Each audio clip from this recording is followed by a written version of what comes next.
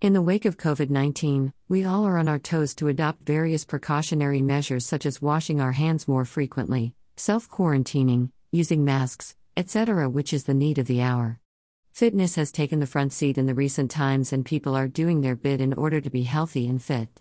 Fitness has become so important to us that even in the COVID-19 times, fitness coaches all over the globe are posting videos of workout that can be performed at home by their viewers or followers, which is highly appreciable. Perhaps, are we also making as much efforts to wash our thoughts regularly? Being fit not only speaks about the physical fitness but also the mental health or psychological fitness that one needs to take care of. Fitness focuses on bringing a harmony among the body, mind, and soul. It means keeping the brain and emotional quotient in the pink of health.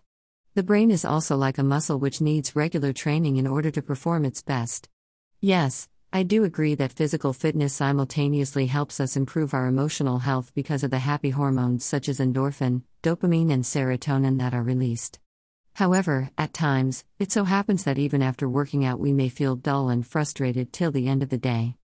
How many times do we consciously focus on how our thoughts get channelized? I strongly feel that the toxic thoughts must be channelized out of our mind, and we should start the next day afresh with space for new and fresh thoughts to enter. How do we drain out the toxic thoughts?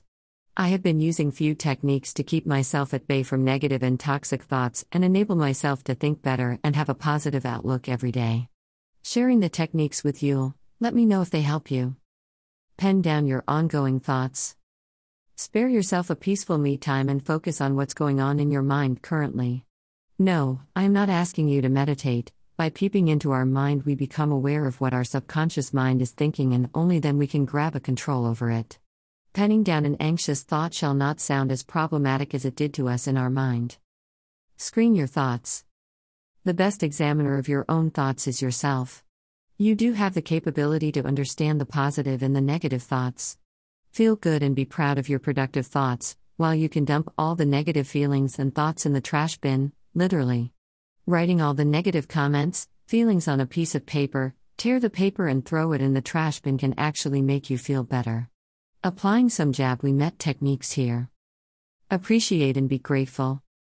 Once all the negatives have been vacated from your body, soul, and mind, it's time to appreciate yourself for being the amazing person that you are. Be grateful for at least 3 positive things that happen to you in a day. Gratitude is the thread that connects the body, mind, and soul. Hence, ensure that this thread of gratitude only strengthens. Engage yourself in thanking the Almighty for all the goodness in your life. All these techniques are personal and non-exhaustive, and if applied on a regular basis, the feel-good factor is sure to enter your space for eternity and you would feel one with yourself.